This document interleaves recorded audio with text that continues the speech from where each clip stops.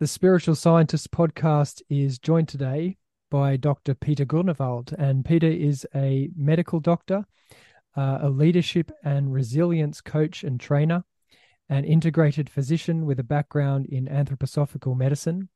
He works at the Royal London Hospital for Integrated Medicine in behavioral sleep medicine and general medicine.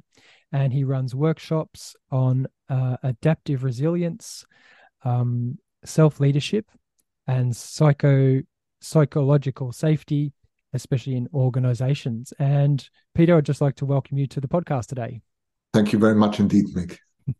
It's really great to have you here. My wife and I discovered one of your books. It must have been, I don't know, maybe 14 years ago or something like that, The Quiet Heart. And that book's had a big influence on my own spiritual practice. So it's a real pleasure to have you here today. Thank you. It's a pleasure for me to be with you. Thanks.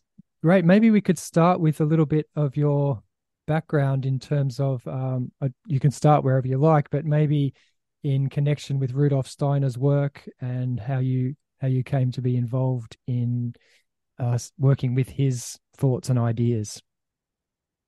Yeah, I'm very happy to share this. I used to go to a boarding school at the Lake of Constance, and one of our options was to do a practicum in a school for children with learning disabilities. And that was, in fact, at Camp Hill Place.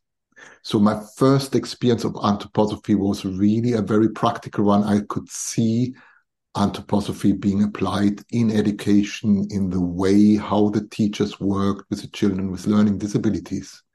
And that made a really profound impression on me. The particular relationships which teachers would develop to the children, with the children, being able to connect to their inner being on a kind of spiritual level really touched me quite strongly. And although I didn't know much about anthroposophy at the time, I had the instinct that this will be something which will accompany me for kind of the rest of my life. And indeed it did. Oh, wonderful. So were you already a medical doctor at that point, Peter? Or? No, I was basically a pupil. I was about 17 years old. That was really at the time of my first moon note. I see. And then so you went on to study medicine, and I went then on to study medicine. That's right. I went then to Austria to study medicine. I started in Graz, and then after 2 years, I changed to Vienna. And I studied and lived in Vienna for approximately 10 years before I came back to the Lake of Constance, to the very place where I originally met anthroposophy for the first time and became a school doctor for this organization who works with children with autism and learning disabilities, and also started my practice as a general practitioner in Germany. okay, and then you went on to do anthroposophical medical training. Is that at a later time as well? That was actually in the organization itself, because I had a doctor who was an excellent teacher. His name was Hans Müller-Wiedemann, who was really a specialist in his field, a doctor in philosophy and medicine, and also an anthroposophic physician. And I trained with him. And later on, I also trained in Wiesneck, which is a psychiatric hospital in Freiburg, near Freiburg, an anthroposophic psychiatric hospital. And that's where I did my training in anthroposophic medicine. But I also joined working groups and medical conferences at the Goetheanum in Dornach. Yeah. Okay. Oh, so a very rich background in both traditional medicine and anthroposophical medicine. Yeah, I think the nature of being an anthroposophic doctor is that you have to be also a accredited doctor in the field of conventional medicine, because anthroposophic medicine considers itself as a complement to conventional scientific medicine rather than an alternative. Oh, that's interesting to hear it phrased that way. Yeah. So with a lot of so-called alternative medicine, it's sort of seen as something very separate from traditional medicine. So how is that different with anthroposophical medicine? Because it is something that's based on spiritual principles. And so it sounds like in Germany and maybe other European countries, it's much more integrated. I'm in the UK, and here it seems like it's not so well known. But in Germany, is that different? Yes, I think it is a bit different. And that is also in part because in Germany there are a number of hospitals who are anthroposophically orientated, anthroposophic medical hospitals, which are part of the conventional provision of medical services for the wider public. And basically, people have a choice when they come to these hospitals whether they would be treated more in a conventional way or in a combination of conventional and complementary approaches. And in these hospitals, you would have, of course, fully trained medical doctors, consultants, oncologists, for example, or specialists in other fields of medicine. And they would run teams of nurses and therapists and with all kind of different disciplines, and the approach would be integrated. Patients would receive conventional treatment as much as complementary treatment, and also additional forms and modalities of treatment such as art therapy, music therapy, Eurythmy therapy, and so on. And I think because there are a number of hospitals there, and there are also a larger number of anthroposophical doctors in general practice, for example, I do think it is just really a kind of medicine which is better known in Germany and also in Switzerland and in the Netherlands than it is, for example, in the UK. Okay, right. And so is that what you mean by integrated medicine? Because I heard you say the phrase, but I didn't really twig as to what it meant. But is that what integrated medicine is? It's I think traditional medicine. integrated medicine is really about integrating a scientific, in my understanding, and integrating a scientific and also more spiritual and holistic approach towards understanding the human being and treating illness. Just to give you an example, very often in conventional medicine, we have this unfortunate separation between mind and body and leaving conditions which are of a psychological nature more to the psychologist or psychotherapist or counselor, and the medical issues more to the medical doctor. But I do think this is really a misdevelopment in many ways, because a human being is, of course, not just, cannot just be treated on a physical level without taking emotions, life purpose, social situations, and other areas into account when we really want to fully understand the condition of the patient and treat them with dignity. And the problem is that we actually have separated out these different areas and thereby have lost this capacity to actually look at the human being as a whole in diagnostic and also in practice. And integrated medicine is really about bringing all these elements together. The spiritual dimension of finding life purpose, for example, the emotional regulation, the capacity to change and shift from negative emotions like anxiety, fear, anger to gratitude, appreciation, love, enthusiasm, which we know is a key and core element of resilience development, psychological resilience development, to really understand the emotional situation of our patients, their social background as well. I think all this needs to be taken together with an understanding of the physical condition. And I think in order to be able to do this, it is not bad to have a scientific background as well. Of course, a scientific background often goes hand in hand with a more materialistic understanding of the human being. And there is some work to be done after finishing a university training to kind of correct some of the principles which one has unconsciously taken on board. But I do think, combining a scientific approach with a spiritual and holistic understanding of the human being is what I would understand an integrated approach, which anthroposophic medicine takes. It's quite exciting to hear about that because the sense that I have, and I'm not a doctor, I don't know a great deal about the whole medical world, but it seems like we've reached this kind of crisis point. I mean, we could say that at many different times in history, but this particular point where traditional ways of doing I don't mean traditional as in from other cultures. I mean, what's the right word? Allopathic medicine? What's the right way to Yeah, say I it? think Yeah. allopathic medicine is a Yeah. way So, of describing it, or conventional medicine, yes. okay, yeah, let's say conventional medicine has reached a point where there are so many um, illnesses that people are suffering with that can't really be described in a purely physical way. And a recent example, there was an article in The Guardian a few months back talking about some scientific research that had been done on depression and basically to confirming that it's nothing to do with a chemical imbalance in the brain. And the implications of that really are that the medicines that are being prescribed for depression, while some of them may be helpful to a degree, can't really address the problem. And so it seems like we've kind of reached this point where the kind of approach you're talking about is deeply necessary. Yeah, I think just looking at the example of depression, I do think there are some indications that antidepressants can be helpful in moderate to severe depression.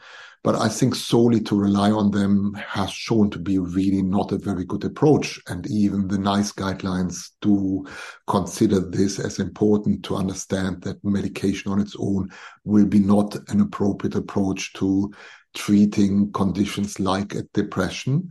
And just also for the simple reason because these medications are only addressing a particular aspect of the condition. And it is really important to not neglect human relationships and also a capacity of the human being to be understood and to undergo maybe also more psychological therapies in order to address this kind of condition. So, do you think that conventional medicine is gradually waking up to this, or is it something that still has a very long way to go? I think it does have a long way to go, but I think in Germany, certain elements are already more perhaps integrated. Just to think of psychoimmunology, for example, where one looks at the relationship between mind, brain function, and immunity, I think is playing now really perhaps a more important role, even in its practical applications. And if you look at psycho-oncology very specifically, maybe there is a kind of understanding dawning right now that it is not only good for cancer patients to have psychological interventions, like, for example, group therapy, in order to make them feel better about their life, which is, of course, very, very challenged by diagnosis and treatment, and also perhaps by a possible reduced life expectancy, but that actually these very therapies may contribute towards enhancing the capacity to deal with these illnesses more effectively and actually contribute towards some healing taking place under these circumstances, just through the psychological interventions, which can be, for example, of the nature of talking therapies, but also could be of the nature of art therapy or eurythmy therapy and so on. And I think there is a growing understanding in some doctors that by approaching a physical condition, for example, such as cancer, not only on a physical level, but also on an emotional level, on a psychological level, on, a spiritual level. And with that, I mean understanding life purpose and understanding also what kind of developmental potential lies in going through an illness and struggling with the symptoms and trying to overcome them. I think there is perhaps a widening there in some doctors, but also there are probably quite a lot of physicians who are not particularly interested in this particular area. But hopefully, I think we will see increasingly a move towards a more holistic and integrated approach again. And I think in the end, this is also in part very much influenced by what patients themselves are expecting from their doctor and prepared to invest in terms of taking on, for example, personal development and making really changes to their life and their lifestyle. That's really good to hear that. I had a doctor once who said he thought that we should put antidepressants into the water supply. So Right. I think it's, I don't know if he was joking or not, but it's nice to hear that there are, yeah, lots of doctors out there who are, you know, taking this more integrated approach. Um, this leads me to a different question where what I noticed about your work in reading your books, and I actually have one of your more recent ones as well. And in a moment, we'll come on to talking about your current work with self leadership and adaptive resilience as well. But I just wanted to ask a couple of questions about this book that you've written, which is called Mastering Life. And what I noticed about it was I've always sort of danced in between these different sort of spiritual movements in a way. I mean, I'm very much um my spirituality is very much grounded in Rudolf Steiner's work of anthroposophy, but I also occasionally read something or get an interest in something, you know, a bit out of left field. And one person that I've followed a little bit is Dr. Joe Dispenza, and he does a lot of work with large groups, and they do meditative work, and many people have experienced quite extraordinary healings. And I did use a couple of his meditations when I was going through a very difficult time in terms of visualization and, you know, different ways of sort of working with your own personality and your own habits and that kind of thing, and goal setting as well. And one of the questions I have is around this, and I think you addressed it really well in your book, where you talked about having harmonic goals. So having aims and goals in life that are not just me trying to get what I want, like whether, you know, like lots of us, we need or want more money, or we want to be able to do more things in life and have more freedom. So we want more money, and we want, you know, more better living conditions and more opportunities. So all that kind of thing. And your concept of harmonic goals made a lot of sense to me, because you're sort of saying, well, yes, it's good to have your own aims and your own goals, but don't forget to include, you know, why you want them and how they're going to benefit you, also your family, also all the people you come into contact with, and maybe the earth itself or the people around you and your spiritual life. And I just wanted to ask you where this connection came from, or, you know, what are your thoughts about that, the Dr. Joe Dispenza way of doing things, and how that differs from this concept of harmonic goals. I thought it was really a brilliant little phrase. So Yeah. So I cannot say too much about Joe Dispenza's approach, but I do know that he uses a kind of breathing meditation to which I have in part subscribed as well. And I will talk about this a little bit later. But just to pick up on this issue about developing our goals, I think it's really quite an art to find a good balance between meeting the needs of our environment and responding to the demands which are put towards us, and going with the flow, and also responding in a way which is really in harmony with the needs of our surrounding, and also our capacity to set goals. And very often you'll find that some people have developed the one quality particularly strongly, and the others have developed the other quality particularly strongly.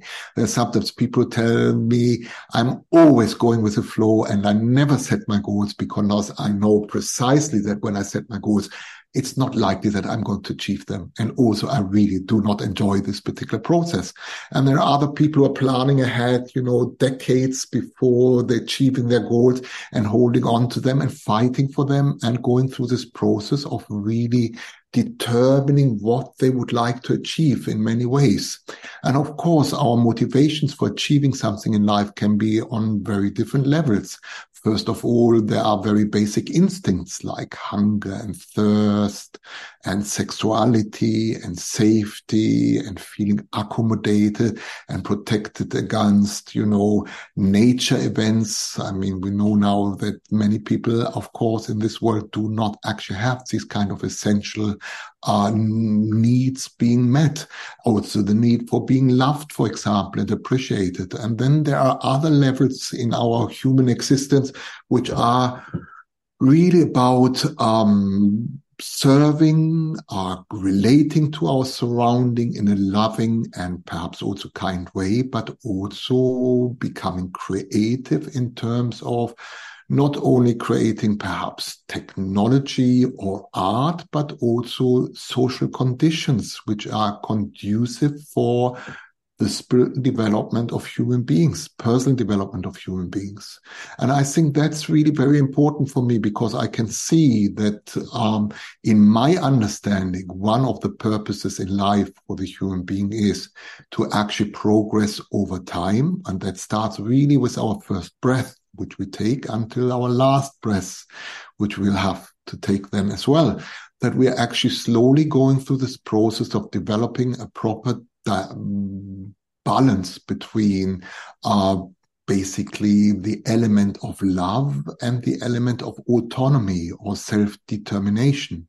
And I think these are driving forces in human evolution. You can see throughout childhood development that there are really aspects of the child's development which are very much about opening themselves in awe to the surrounding and deeply imitating with love and deep curiosity what they're perceiving in their surrounding, but also in their capacity to say no, for example, during the terrible twos, and also, for example, when they reach the age of 9, when they cross the Rubicon and actually really start to doubt whether they really belong to this family or whether they may have been mixed up during the time of birth, for example, and then the entrance into puberty, where a new capacity of rebellion can actually, in some children, arise, and then, coming of age. All these are basically gradual milestones towards developing autonomy and self-determination. And this capacity, which can then, on its highest level, really end up in our ability to freely determine our life circumstances, is a kind of continuous process which goes through different levels of skill building. But the other stream is that where we're becoming better and better in listening, better and better in perceiving nature in a loving way, better and better merging with our surrounding, with the other human being, with the social context in which we live. And these kind of qualities, they need to be in a balance. And I think it is really very important to facilitate this through education, because we are inclined to get a little bit lazy and just really rely on those qualities, particularly which have been maybe given to us as a kind of gift originally. But I don't think one should rest there. It is really important to develop these two qualities. And I think from this point of view, I would think the three drivers of human development are freedom and love and mastery, the capacity to really become good in what we do. And we have a deep desire in all three areas to progress as human beings. And I think that means really that we're taking on responsibility for our goal setting. We need to find ways of how we are setting our goals. Of course, it's important to have security. Of course, it is important to meet our very basic needs. And it may be nice to have a nice car and perhaps a comfortable house. I mean, all these are elements which I would really not deny can be very important for many people. But beyond this, we need to actually really think about our responsibility for humanity and the earth, because we are really at a very decisive point of development. And most people are becoming very aware of it. We have the capacity to destroy the earth through our actions, and even humanity through our actions if things go badly wrong. And I think as long as there are sufficient numbers of people who really take responsibility in terms of their goal setting and try to align their goals not just with their own, justified selfishness, but also look and see beyond and include into their selfishness their family, their community, their country, their continent, the whole earth and the whole world. I do think, as long as this is the case, we're not quite lost yet. if you understand what I mean. But if human beings would really not do this anymore, I would really be very concerned for the future of this earth. But I'm, on the other hand, really also very heartened by the fact that there are now a large number of young people, and also not only young people, who are really waking up to these questions and putting the interest of the earth and the interest of their communities beyond their own interest. And that is really quite remarkable, I find. Yeah, this is something I've always struggled with myself is, okay, I have my own goals and I want to achieve them and I want to work towards them. And how does that fit with, the rest of the world? And so, I've had this conversation actually with some people in the personal development world, some very sort of well-known people, and asked them about it. And their take on it is, if I'm choosing my goals, with my career and with my finances and with, what I want to do with my life, and I really go for it with my goals, then what's going to happen is I'm actually going to bring a lot of people along with me. So if you look at very successful entrepreneurial people, they take a lot of risks. Often they have to risk a lot to get to where they get, and by doing so, they actually eventually often create a lot of employment. They create jobs. They create new opportunities that did not exist if they hadn't have taken those risks. So I'm always asking myself, where is the sort of limit? Where is the, should there be a line drawn somewhere of how much I gain for myself or how much the entrepreneurs gains for themselves? And at which point I have to say, no, that's enough now. I need to be thinking more about everybody else, because this concept that these people have is that the more that I do and the more that I acquire, the more I'm actually able to give, the more I'm able to actually bring other people along with me in employment or whatever. So yeah, do you have a take on that for me? I think you described beautifully this balance between self-determination Yeah. and love and selflessness. But yeah, I just like your thoughts.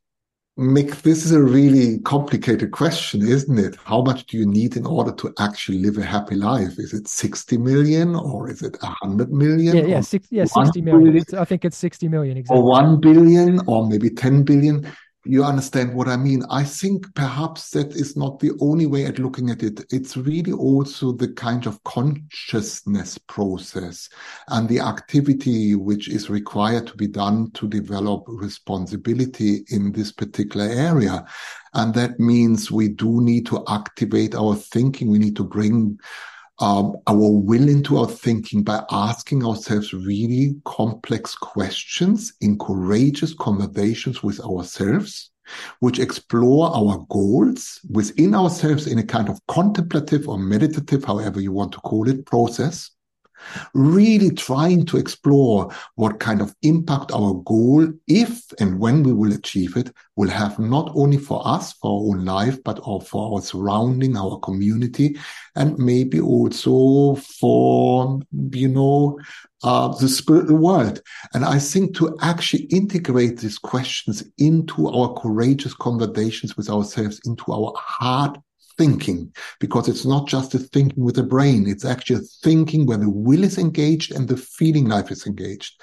I think that can actually create a new form of conscience, which is not just integrated, as a kind of mirror element from what lives now in society, but which has to do with really our, own inner source, our own inner spirituality, who we are as a human being deep down, where we actually perhaps put away our genetical influences and the influences which we have endured and also enjoyed, in our environment, in our family, in our social context with our friends, and ask ourselves, who am I? Deep down, who am I in my spiritual existence? And I think when you start these courageous conversations with yourself, and there are very practical ways of doing this, you can teach this and you can learn it. If you start them, you suddenly realize that quite a bit of your own existence, just by nature, is actually built on untruthfulness. And that causes a bit of pain, because you're realizing in order to survive, You have to take on a certain level of untruthfulness too, living in this kind of society, which we're living in. I think this is really the nature. I mean, if you ask a psychologist, every human being lies, I do not know how often, within, an hours of time. It is really part of our makeup, but there is a possibility to access our own inner truth. And this can be done through a conversation with ourselves by exploring certain questions. What do I want to achieve? How do I want to achieve it? What would achieving this, mean for myself, my own life, the life of my loved ones, my community, the society, the earth, the world? What would be the obstacles in achieving these goals? What would be the risks? How do I mitigate the risks? How do I deal with the obstacles? What am I prepared to do about it? And so on. And by asking these questions and not only writing the answers down, but then putting the piece of paper aside and starting a really true inner courageous, and it is a courageous conversation with yourself, you're actually opening up the source of intuition, but also the source of inner spirituality, which we all have. And that allows us to align our own goals with the goals of, humanity, if you want to actually see it that broad. But you can also see it smaller, your family, your community, your country, the content you're living in. And I think that's quite important, but it can sometimes also bring you in a kind of controversy with, the current common beliefs. Because after all, it's a courageous conversation with yourself, which really savors, becoming a bit more truthful and also, connecting with the source of love, which we have not only for ourselves, but also for the world around us. That's a beautiful way to experience it, and it's been quite exciting for me when I first found your book, Mastering Life. It was a really exciting moment because it brought together these concepts from the personal development world with the spiritual development that I've been working with for a very long time. So it was really quite an exciting moment. A couple of things in there you mentioned. So one concept you brought in that book as well was about, the ego, or we could say, the ego just is the Greek word for I. So the individuality that we are. I think you mentioned something about it's not about egoism or egotism isn't about having too big an ego in a sense, or too big a self. It's more about including more within that self. So including our family and our loved ones, our friends, our community, the earth itself, maybe even the cosmos within that I, within that individuality, rather than the I or the ego turning in on itself, which would be kind of egotism. So I just wanted to address that because I think you did that beautifully. And maybe if you could just explore a little bit more for us what you mean by heart thinking, because that's a key concept of Rudolf Steiner's, so that we don't just, or we have the opportunity and the ability not to just think with our mind or our live in our pure thinking, but actually to think with our hearts. And then also this bringing the will into the thinking. Maybe you could just explain that a little further for us. Yes, unless we are theoretical mathematicians or philosophers of some kind, I think our thinking usually is more reflective. It is actually stimulated by the sensory perceptions which we see. We're taking certain things in, which actually then cause in us a response of our thinking, which processes the sensory perceptions and creates, the images which we have within ourselves, which we then store in our memory in an active process. But this is really a thinking which is more determined by what is already created in the world and thereby by the past. Because if we look at objects, their history is that they have been created, but they have fallen out of creation and have ended up as a kind of objects which we're dealing with now. But when we actually use our capacity to not just reflect, but prospect and ask ourselves, how would I like my life to look like in a month's time? Or ask ourselves, and when I will be 80 years old and I look back at my life, what would I like to see in order to say this was a life well lived? Then we actually have to guide our thinking into the future. It can't be just reflective. We need to actually really connect with a stream of time which has to do with the future. We often consider time as a linear process which starts in the past and ends up in the future. But we know from physics and also from spiritual science that time is not like that. That in any moment, in any now, there is a stream which comes from the past and a stream which comes from the future. Our future potential already reaches out into the now. And that's really important because when we deal with other human beings, we should really understand their biography if we want to really understand them in depth. But we also need to have a glimpse of their future developmental potential. At least that's what I would expect other people to see in me as well, to some extent, right? And not just to fix me into who I have been in the past, but actually really understand me as a developing human being. And the question is, how can we open up our understanding for what wants to come in the future, what our true potential is, our best future self? And in order to engage in this process in a thinking fashion, we need to use the very element which creates future within us, which is our will, to guide our thinking. And then our thinking is not anymore reflective. It becomes prospective. It becomes active. We're creating one thought out of the other. And we're creating a kind of vision for ourselves, for our future, on a perhaps initially more abstract level. And I'm not really talking about creative visualization. That's a later level to come. Now we're still on the level of abstraction. What would I really like to see? How would I want to conduct myself? What are the human qualities which I would like to still acquire in order to be a better communicator, and so on and so forth.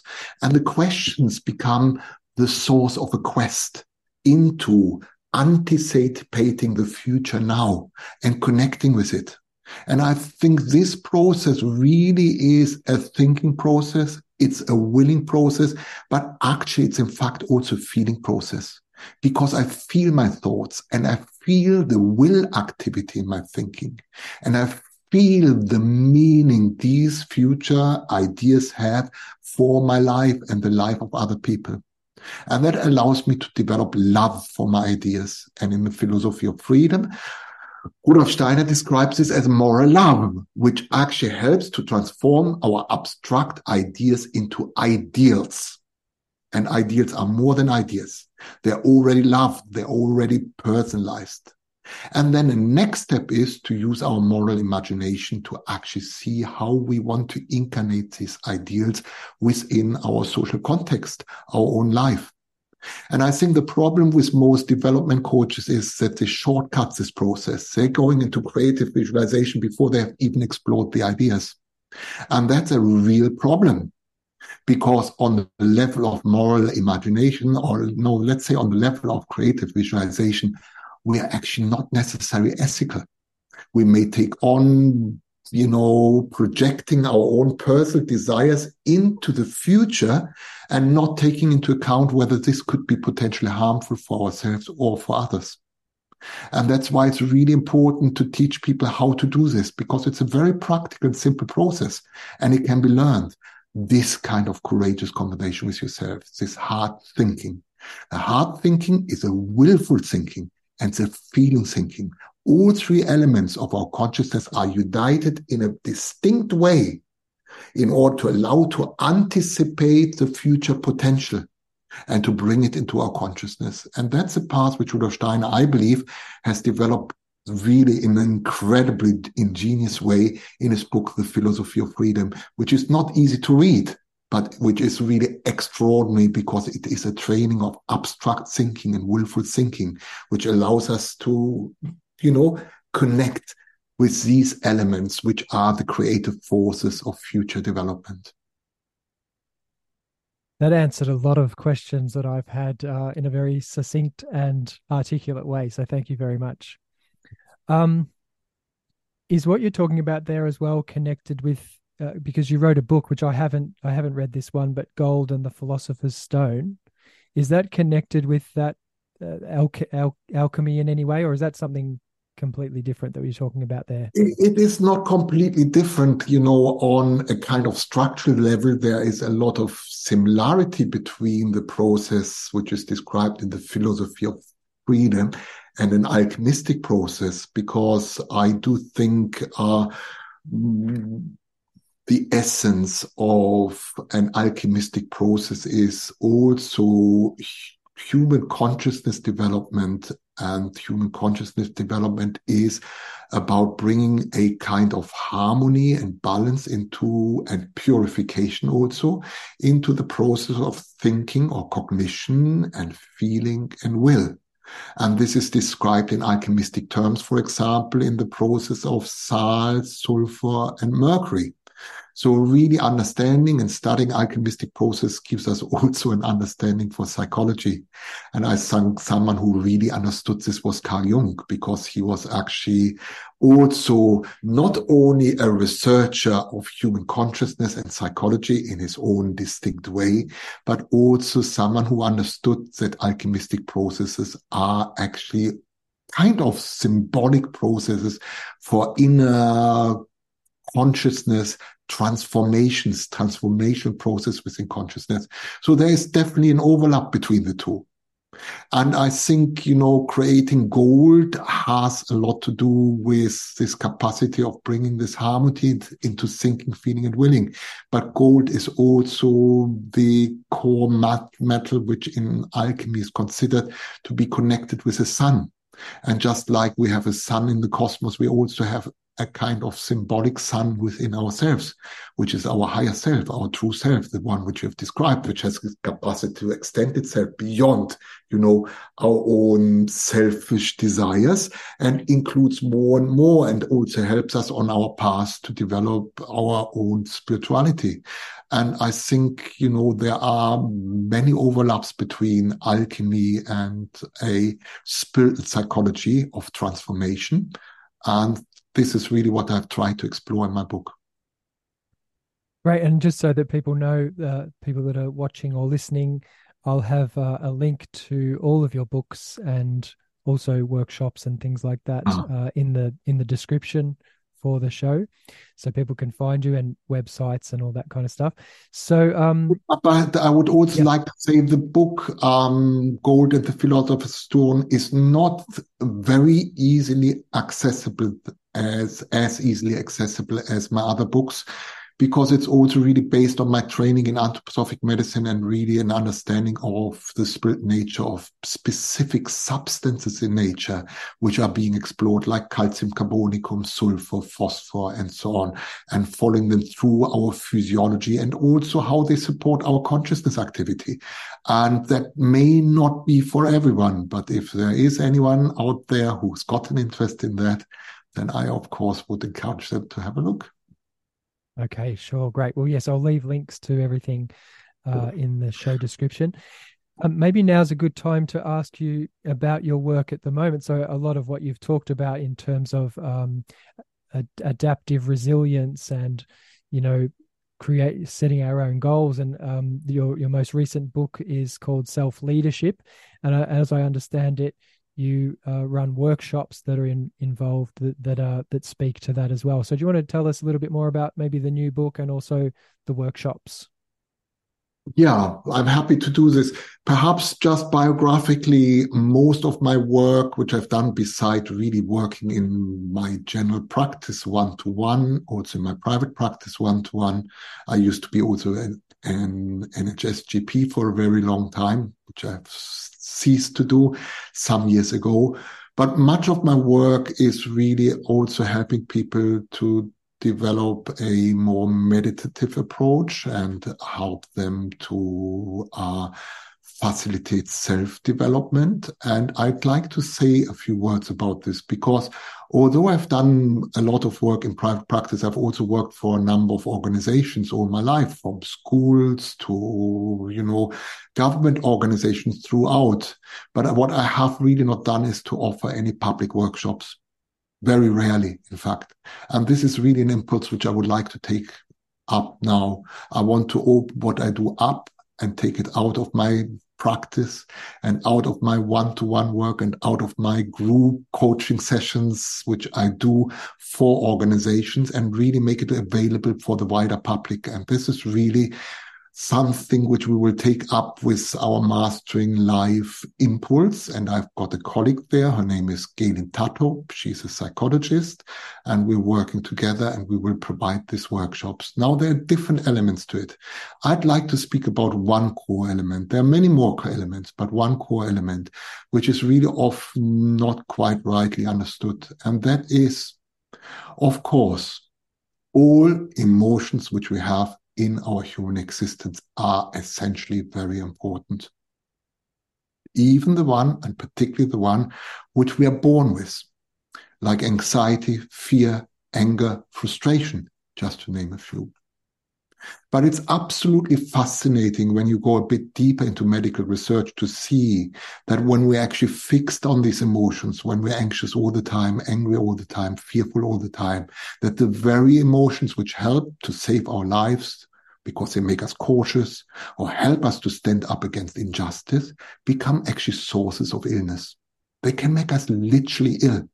Anxiety, as important as it is, when I cross a busy road in London, when a lorry is approaching, because it actually saves my life, becomes suddenly something that can kill me over time. Which can contribute, towards heart attacks, strokes, and many, many other forms. And I think that's really important to understand that we do need, in order to develop our resilience and our general health, the capacity to regulate our emotions, to be anxious when it's justified to be anxious, but not beyond. To be able to transform some of these very raw emotions into much more complex feelings. And with complex feelings, I mean gratitude, appreciation, love, care, enthusiasm. And you can see in these complex feelings, you have already some cognitive and motivational elements integrated, which you don't have in anxiety and fear and anger and frustration. And in my understanding, cultural development is about the capacity of recognizing our raw emotional states and gradually, where appropriate, transforming them into these kind of feelings, which can only be developed in the interaction with other human beings or through self-education. Does this make sense? Now, the fascinating thing is when you actually look at a measure like heart rate variability, which is a reflection of the balance of our autonomic nervous system. It's actually the changing pace of our heart, because our heart doesn't beat in same intervals. It constantly, rhythmically speeds up and slows down. Constantly does this, yes? And that's a hallmark of health. We know when heart rate variability disappears that people are at risk of becoming seriously ill. But we also know that our emotions have a very profound impact on heart rate variability. The kind of emotion which I've described before, like anger, fear, frustration, and so on, when they are persisting, sadness, despair, over long periods of time, reduce heart rate variability.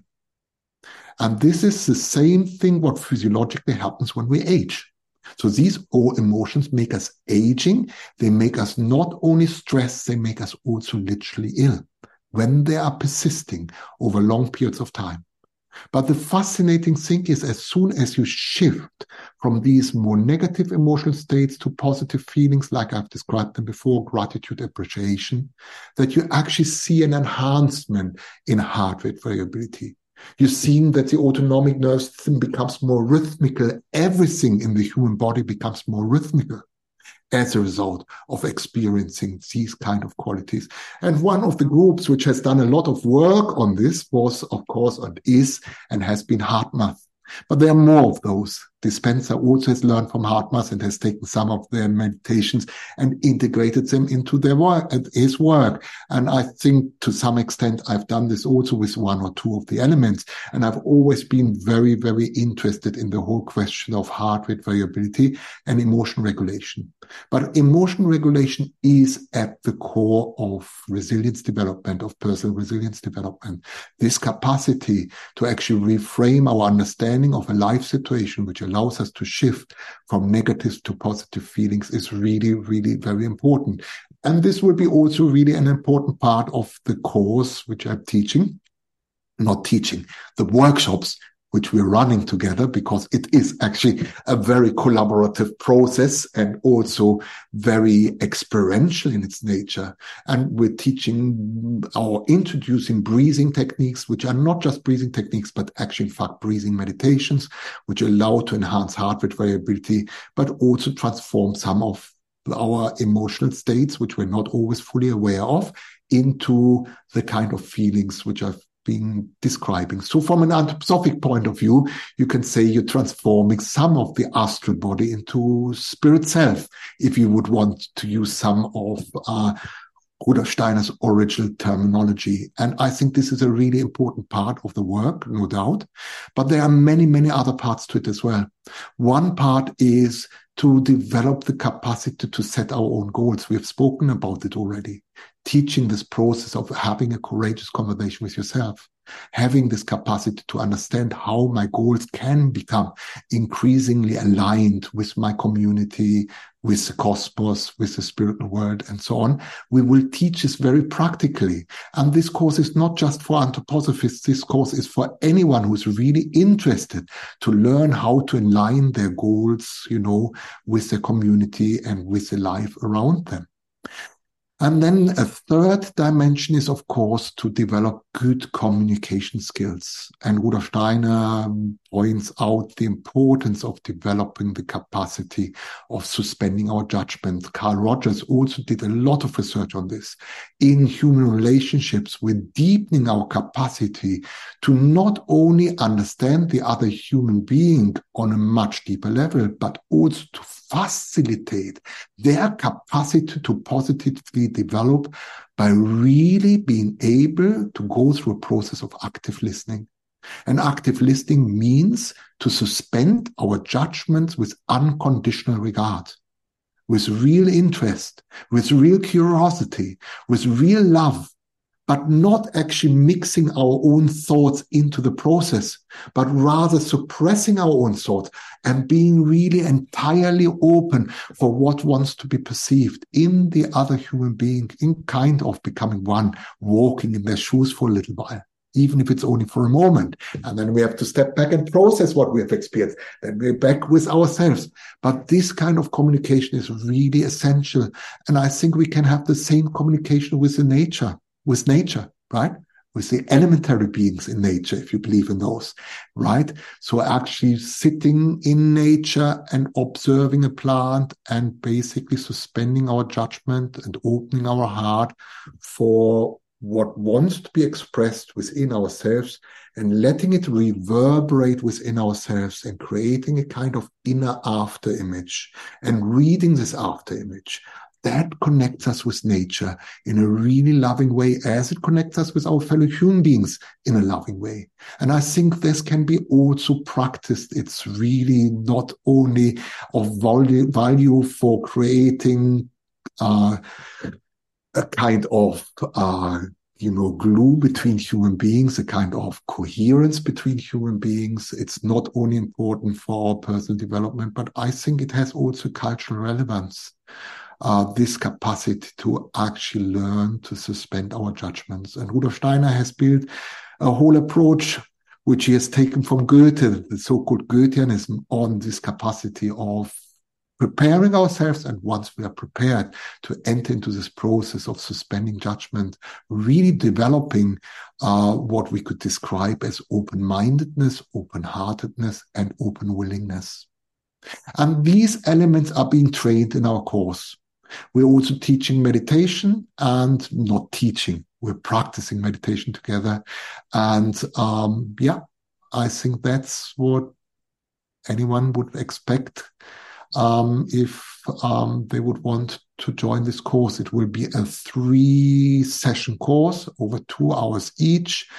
And we will bring these meditative elements, the courageous conversation with oneself, and also the elements of active listening and nature observation as core elements of this course. Sounds wonderful, Peter. And so it's taking place online, is that right? Yes, it will take place online. Yes. Mm-hmm.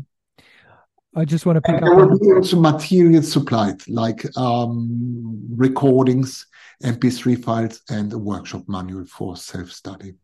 Okay, great. Well, yeah, as I said, we'll have all the links and so that people can find it. Could I just pick up on one point you had there, because I'm often talking about this way of listening as well being so important. And the way I tend to think of it as well is that it's actually a community building force. When you said you think it has cultural significance, I think you're exactly right. Because what I've noticed is that in practicing this over the years, and admittedly failing a lot of the time, when you really try to listen to somebody else, what's always happening, or what's always trying to happen, is that a part of yourself wants to come in and say your opinion, I don't agree with that, or I do agree with that even. But a part of yourself, your own opinions are always trying to rise, your own emotions are always rising and trying to get in the way. And so actually listening to someone is a real skill, and not a lot of people can do it, and I struggle with it myself, but I'm getting better through my work. But what I've noticed is that when you actually achieve it, and as you say, you may only achieve it for a split second or a couple of seconds or a little bit longer, I actually perceive something in the other person, sometimes very subtle, but almost like I don't know if waking up's the right way to put it, but I sometimes feel like I experience like a gleam in their eye, or a sort of especially if I do it with my own children, if I just really listen to them for a couple of moments, there's this sort of coming alive that happens. I see it in their eyes, I see it in their face. And then when I've done it in my, I sort of do counseling and therapeutic work as well, mostly with people who are grieving.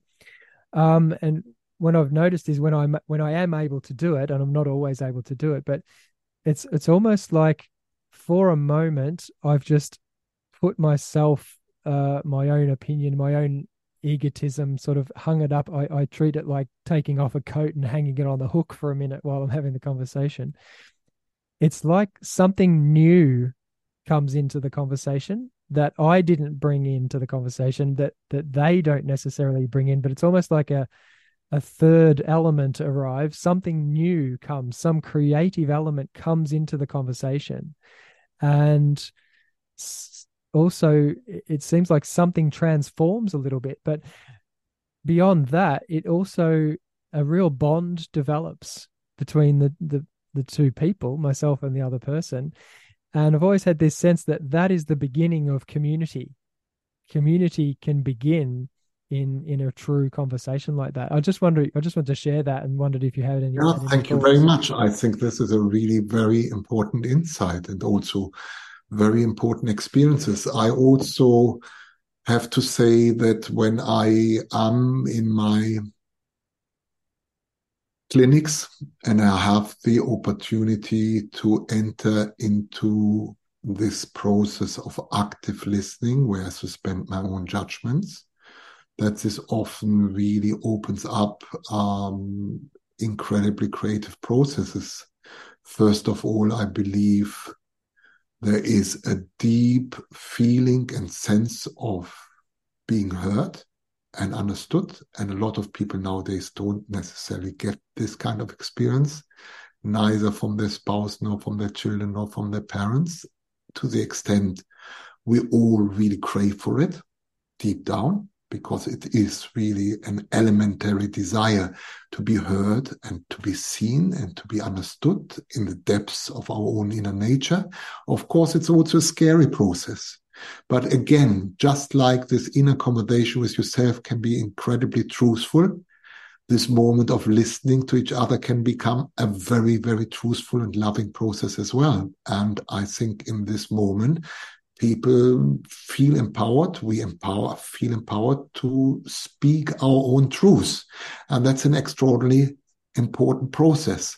And also there is, of course, a love element to it, because it's not just really the suspending of judgment. It's the unconditional regard, the deep interest, for the moment, you are more important to me than I am to myself.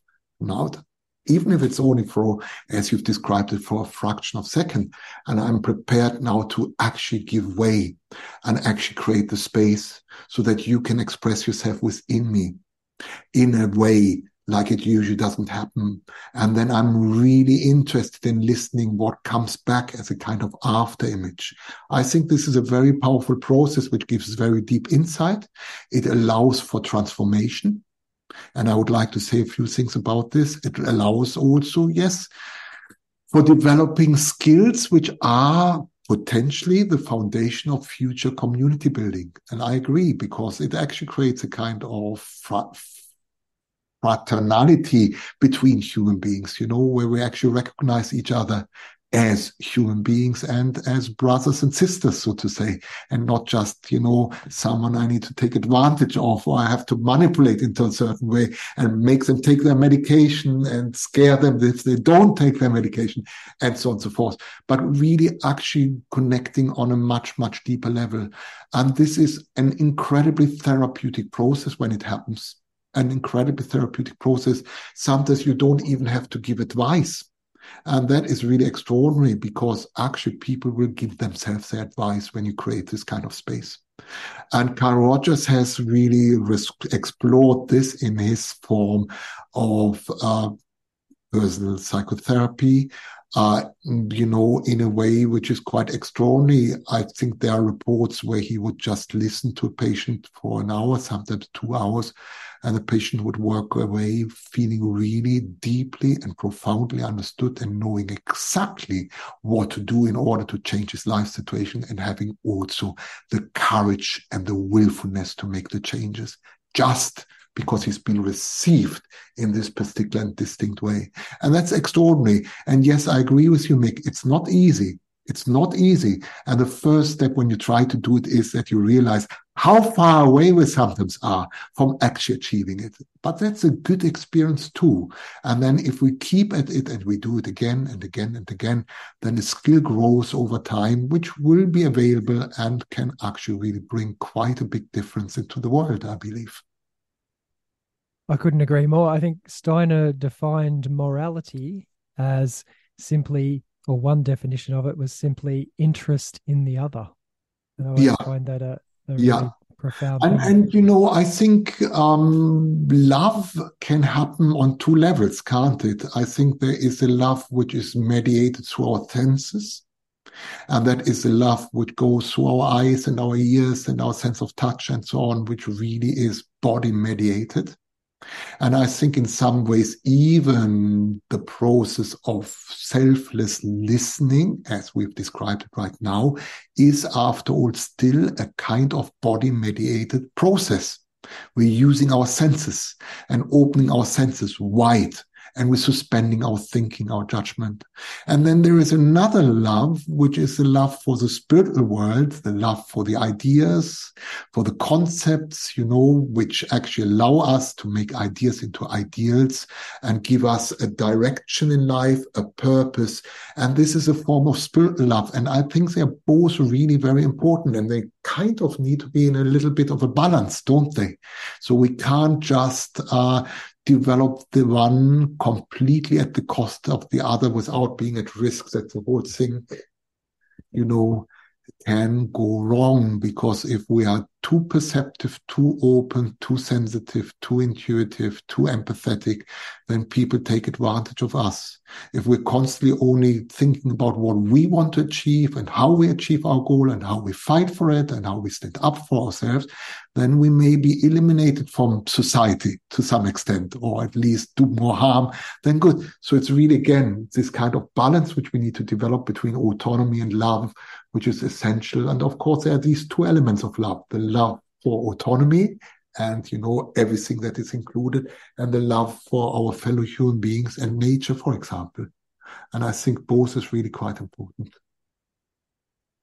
Absolutely. That's beautifully put. So, Peter, thank you very, very much for your time today. Thank you for joining us. Yeah, And thank you for is having me.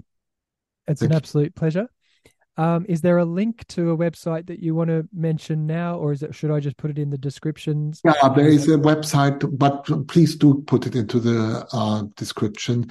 It is www.mastering-life.com. Okay, and if people go there, they can find your books as well as links to the workshops, Yes, they or won't find all the books, but maybe I put your list together, which you could put at the bottom so that people can find it on Amazon. But also, if they put my name into Amazon, they will actually find all the books which I've done. But I will be very happy to provide you also with links.